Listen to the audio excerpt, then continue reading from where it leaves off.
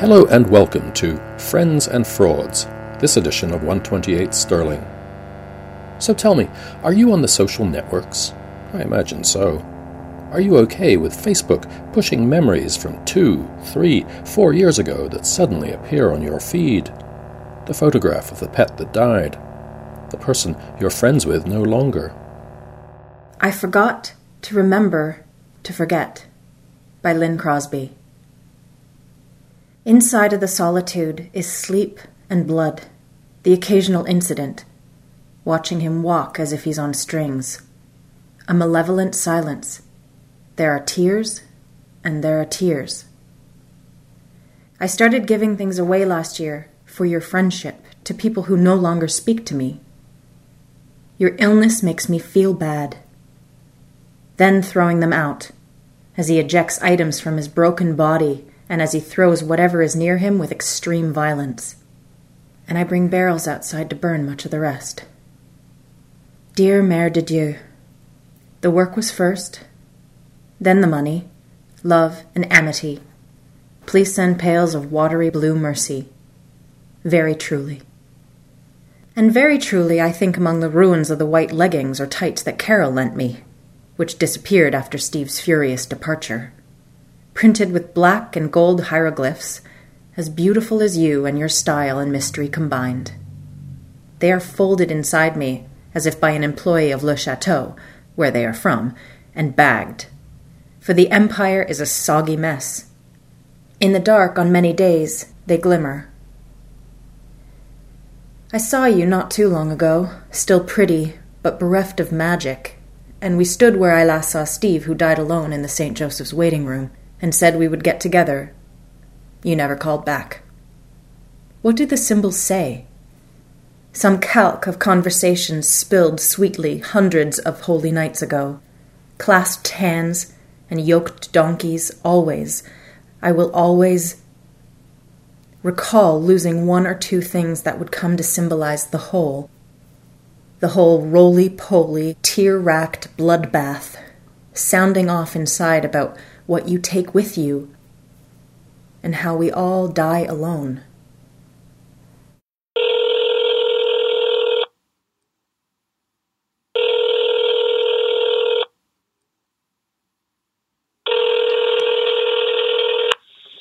Hello?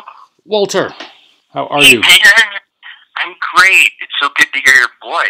Yeah, well, I was thinking about how long I've known you, in the places I've known you. Walter Curran, the American novelist and author of My Hard Bargain, Thumbsucking, and made into a movie with George Clooney, Up in the Air, he's been a friend of mine for a long time. We met as students at Oxford. That's not me being poncy. The fact that Walter, raised a Mormon in Minnesota, got to be a student at Princeton and then at Oxford, such revered universities, comes into the story. At Oxford, both he and I came into contact with highfalutin sorts putting it on. In my case, Canadian members of the craven British North American Society, wearing tuxedos and holding glasses of sherry up on any occasion when previously beer and pizza would have done. Walter, who had such a knack for titles, his student play, A Bird Without Feathers or a Ghost, comes to mind, knew his own striving circles, and, in the times that he was straight with himself, saw that he too was prone to social climbing and sometimes being more impressed than was warranted. In Blood Will Out, the true story of a murder, a mystery, and a masquerade, his most recent book, that tendency comes to the fore. It's a ruthlessly honest account of his having been taken in by Christian Karl Gerhartsreiter, also known as Christopher Chichester, or, as he'd introduced himself to Walter, Clark Rockefeller, an aspiring writer, aristocratic dilettante, and member of the legendarily wealthy and powerful iconic East Coast American family.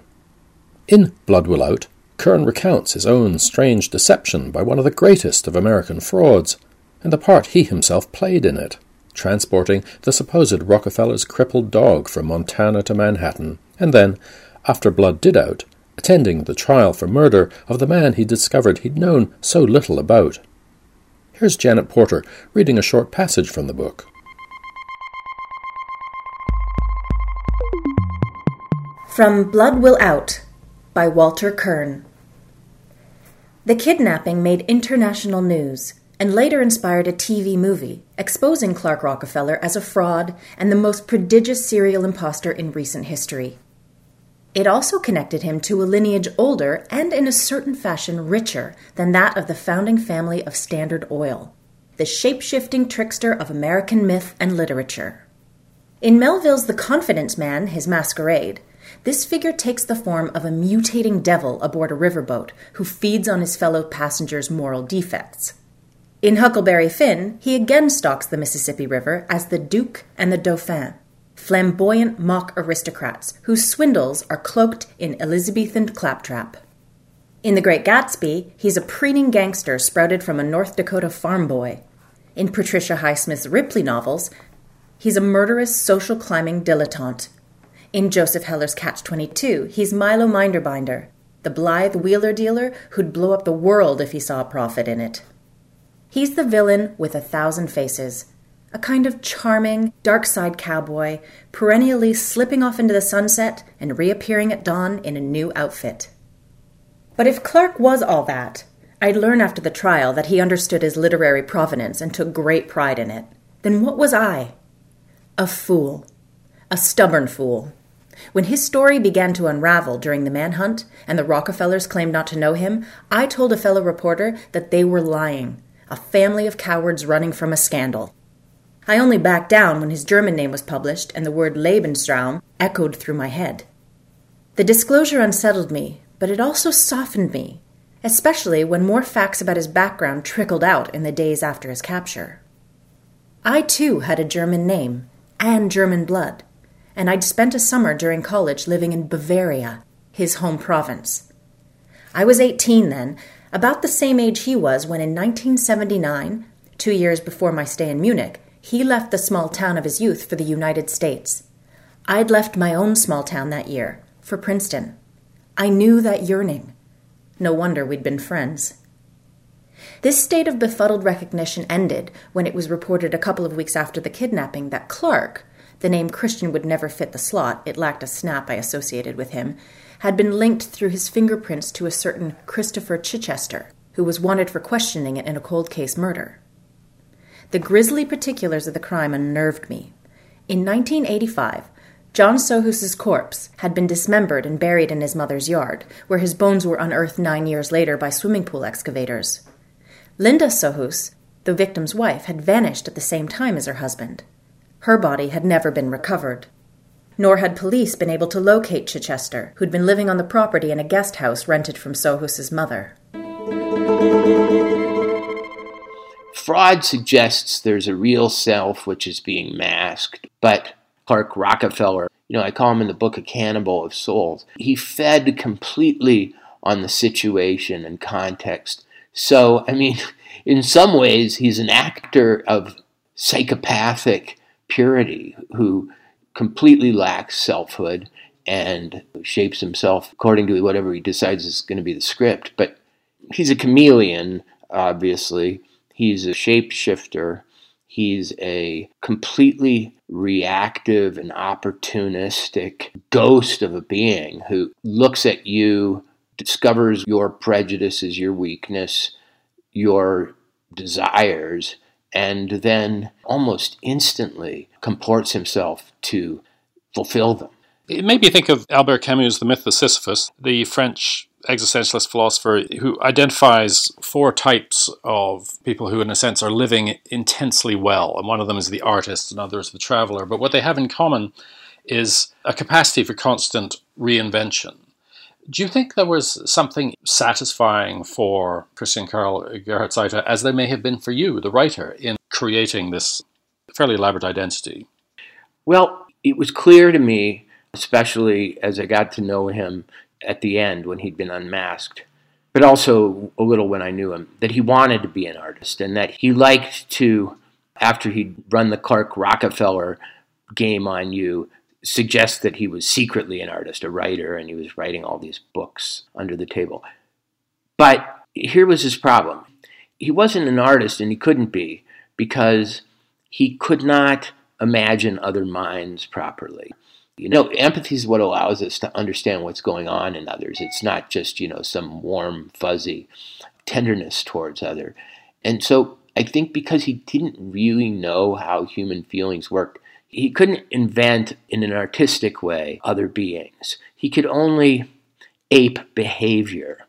And so if his life was in a way a substitute for a novel or a substitute for a movie performance, I think it was frustrating to him because though he knew he was fooling people with it, he could never really get the kind of applause that an artist gets. He brings to mind as well the great Shakespearean line that Macbeth says, where he says, I'm steeped in blood so far that, what is it, should I wade no more, returning were as tedious as to go o'er. Do you think that he, at some point, just sort of gave in to the sum of his accumulating lies? How do you think he set out on that path? Well, a lot of writing this book and a lot of really poring over the material and my memories and impressions ended up spoiling me for the literary and conventional accounts of how people become frauds. And I don't think that old tragic notion of a normal or decent person slowly being trapped by some original trick or lie was true of him. You're very tough on yourself because there's a parallel narrative in which you're at least addressing the fact of his requiring a willing audience and finding that in you. Mm-hmm. Were you tough enough, do you think? Well, okay, in one world, I think I wasn't tough enough because I didn't really emphasize that I had so many of the same potentials, so many capabilities for falsity, so many layers of performance in my own self. You do in talking about your years as a student at Princeton and at Oxford. So I was an internal immigrant in the United States. I went from a very parochial, isolated little town to big metropolitan, internationalist, bohemian, artistic Princeton, which was also a very moneyed and materialist place. And like everybody who moves from one subculture to another, and has any ambitions to succeed in it, I had to rearrange myself. And I can forgive it because I tend to think it's almost culturally inevitable skill set in America, where we find ourselves on so many stages, we're so mobile class-wise and geographically, and we develop that. And those skills for shape-shifting that I developed as a young person are nothing compared to the chops that I think social media kids have, who can be one person on Snapchat, one person on Facebook, and who have so multiplied and fractured the self that they can probably hardly figure out where it all started. What is the American aspect of this invention of self or this myth-making? It's obviously in our history. A lot of people came here running from something, hiding something, wanting to ditch something. But it's really almost theologically concerning because it's about the devil. The confidence man is the devil. He can take any form and he can win any heart and impress any mind. And I think Clarke was a creature on that order, frankly. I mean, peeling away the onion, getting to absolutely no center, only a sort of like insectile, calculating, algorithmic mind, really made me wonder if that was evil defined. Does there need to be a lesson for you? Was there a lesson for you in this? Is it just the reader that wants there to be one? No. There are several lessons, some overlapping, some weirdly contradictory. The main lesson for me was that the false calls to the false. His falsity, his inauthenticity, his opportunism brought out in some kind of homeopathic way my own. That dishonest see the dishonesty in their victims and tend it, curate it, grow it. And so my susceptibility to Clarke was my own self-delusion. Secondly, another lesson for all of us really is that I think these people represent a kind of absolute difference. I mean, that's really unfashionable to say. We like to think that everybody's the same, just on different parts of a spectrum. But I actually think creatures like Clarke, and to be very dehumanizing and say creature, they're like wolves among deer. They're another spiritual species. They're basically predatory.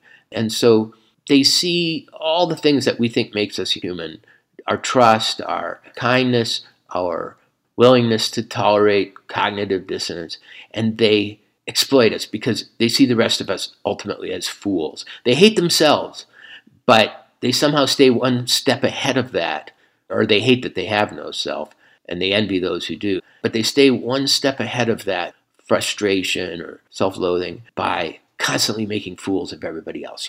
I may be nothing, but you are less than nothing, and you fall for nothing. You're tricked by nothing. Do you think that whatever its effect may have been on your art has actually worked itself through? Do you find yourself writing differently now than before? Well, it made me a softer, somewhat less acerbic writer. There was something terribly harsh about the experience, about being with someone who, deep down, whether I knew it consciously or not, was a murderer. I mean, was that drastically terrible? And it was absolutely humiliating and chastening and sobering to realize that I, as a observer, as a writer, never saw it, couldn't see it. So it made me humbler. And I think it also made me more sympathetic to the human predicament in general, because though I made myself a case study of the, fool, what is life but being fooled over and over again? I mean, we're fooled by politicians. Every 4 years in the United States, we fall for the same manic optimism about somebody who's just a person and then are disappointed. Our markets run on creating huge, overeager enthusiasms and then disappointing them. Our love affairs tend to run through the same cycle of grandiosity, illusion, and then deflation. So I saw everybody as passing through this, and that's really why I wrote the book. People really resist, the ego really resists the notion that it's vulnerable and trickable. And I think a lot of people read this book and went, well, this guy's an idiot. I don't know what else I can learn here. Meanwhile, their wife has another husband, in another state or something, and the person they just voted for is a complete charlatan. But maybe they don't want to know that. Chameleons, impostors, or frauds abound, but so too does authentic friendship and the love that bridges generations. Such love can defy the stereotypes imposed by society's disinterest, and worse, the prejudices that are often the consequences of calamitous ignorance. We're learning about this in Canada, painfully, the story of the country's missing and murdered Indigenous women and girls, of the systemic abuse of residential schools, and the 1960s scoop of children away from their families, a deep, festering wound that, with acknowledgement, may finally be on the way to being attended to. The Governor-General's award-winning poet Katarina Vermette is from Winnipeg and Métis. Her stunning first novel, The Break, begins with the witnessing of an assault and spirals on from there. Brave for the writer to make it so, the assault is what it is, but it's also a symptom, one wreaked by traumatized members of the Indigenous community upon another of their own. Immediately, the reader is wholly immersed in this world, a part of it. It's one that can be crude and violent and bleak, but that quickly and surely we discover to be extraordinarily redemptive too, replete as it is with the love of family, of women and friends spanning generations and pushing the community steadfastly forward. One of the manifold ways into this heartbreaking but also heart-lifting story is provided by the Métis policeman Tommy. His very being is a bridge between the Indigenous community and the settler one of which his patrol partner Christy and wife Hannah are a part. From Katarina Vermette's The Break. Tommy reviews his notes as he drives north up Main Street.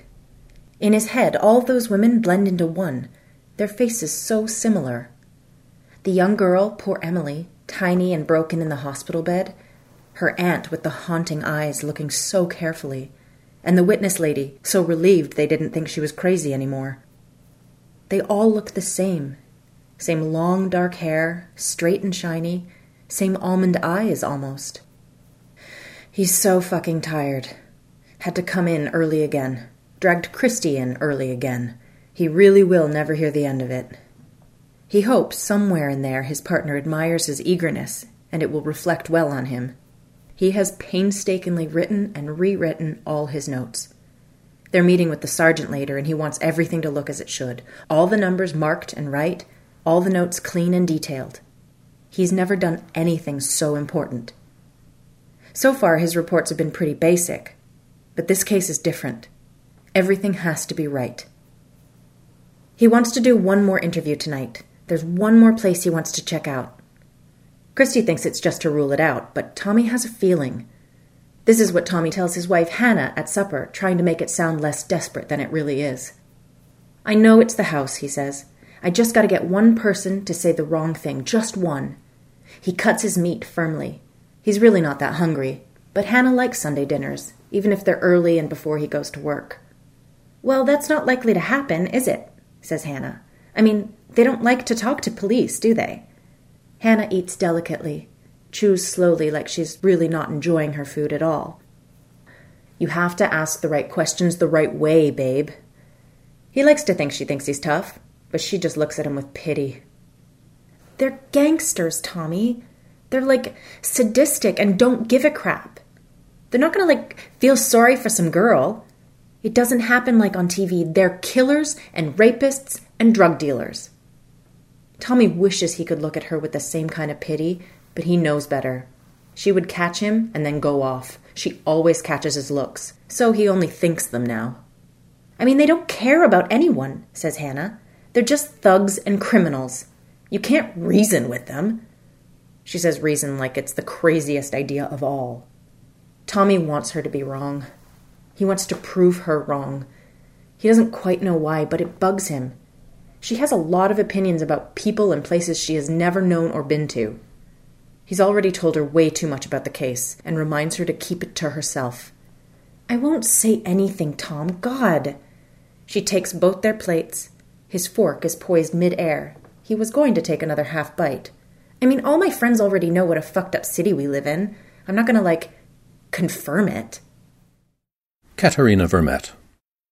My first obligation in writing about my own community is to my own community.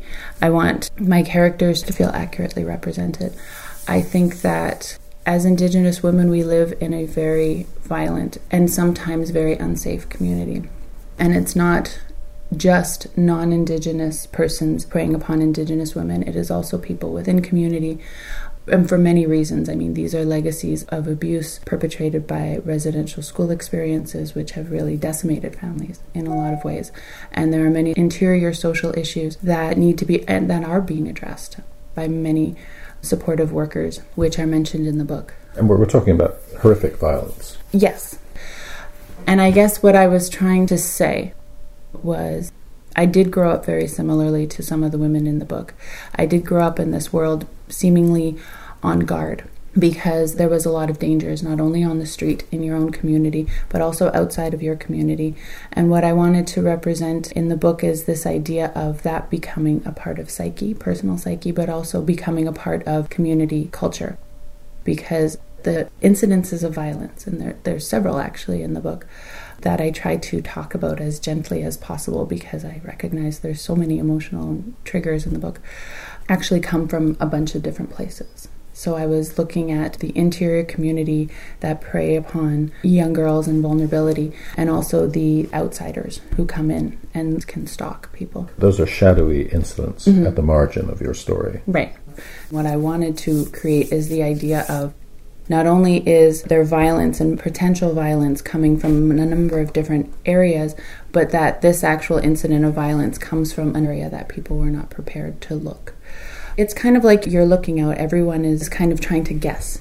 People really want to know, and they're trying to guess where this has come from and what they can do to keep their loved ones safe. But the idea was not that it was someone in their own community, but that the perpetrator was someone that they didn't expect. And then we don't know who is going to be assaulted because every one of those women put themselves in danger in some way. Does the break itself actually exist? Yeah, it does. All the places that are mentioned in the book are real places, and the break is this hydro field. This was something that started as seeds in my head many years ago when I was living in a house in a very similar neighborhood around the place that actually is the break. And it was more a composite of many different stories that I had heard. There are many missing and murdered Indigenous women in my community. There are many stories of violence that I know. And I didn't want to take any one story. So there's many things that I think people will find familiar in this. Those of us who maybe grew up in the North End, those of us who maybe know the people that I know. But I really was careful to not take someone's story and duplicate it. And women are an extraordinary force. There's a lot of single moms. There's a lot of those houses. Not exclusively by any means, but there's a lot of very strong, independent women who have very women-centered families. I wanted to learn about their experience. That was what was intriguing to me. I wanted to talk about how they relate to one another. It does feel very women-centric in a lot of ways, and I think that's why I brought Tommy in. Tommy is the Métis policeman partner to the older white Christy, who's callous in a way that isn't necessarily racist. It may be, but it's more of a casual racism, kind of delicate, well-intended guy. I really learned to love Christy. It took a while. I had to write myself into really enjoying his company. And I think that's where Tommy's voice came in, is because there wasn't a need to be balanced. Balance between what? Balance between genders. I think the exploitation of women is the story of women, so it's okay, we can stay around the women characters here. But Tommy was really kind of that way into a different perspective. Tommy's also something of a bridge between worlds. Yes, to explain a bit of the demographics around Indigenous people in the North End of Winnipeg, you have a lot of Cree people, you have a lot of Anishinaabe people, and you have a lot of Métis people. And there's a lot of intersectionality between those different cultural groups, and also white and European. It's almost a pan-Indigenous community. So you have one family that is Métis, but also Anishinaabe. And then you have Tommy, whose mom is Anishinaabe, but he is also Métis. Those lines become very confusing, but I wanted to mush them up a little bit. And I think Tommy's story tries to make inroads into explaining that. At some point, does the simple fact of your being a woman lead to an exasperation with a level of education that is missing in some of your characters who speak of women being SEXED or wanting the worst things that could happen to them? The short answer is yeah, but the longer answer is I think sexism is this really big umbrella, and operating within that patriarchy is something that we all figure out in our own way. And the quote you were talking about is coming from a 14-year-old boy, where this is his world. You know, we're specifically talking about gang violence and joining gangs, and that as a 14-year-old boy in the inner city, that dominates his life.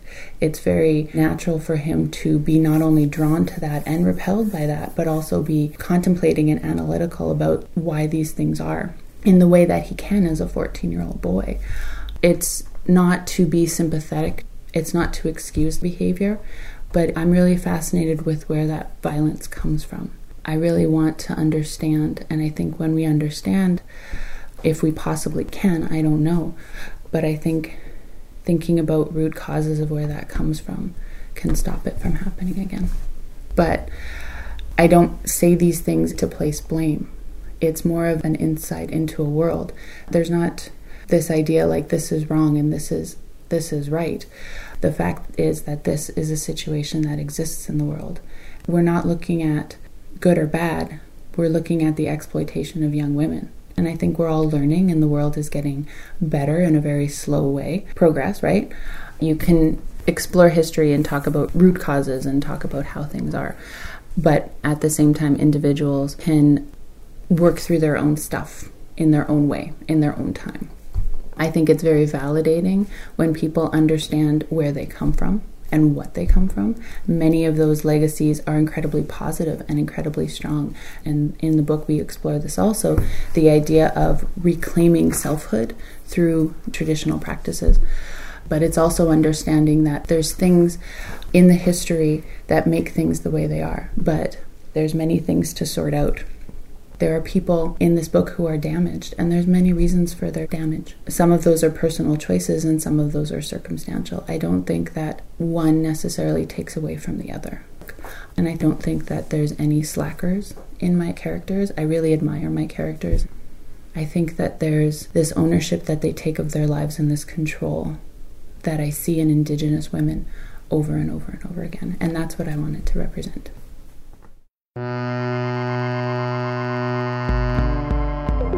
That's it for Friends and Frauds, this edition of 128 Sterling.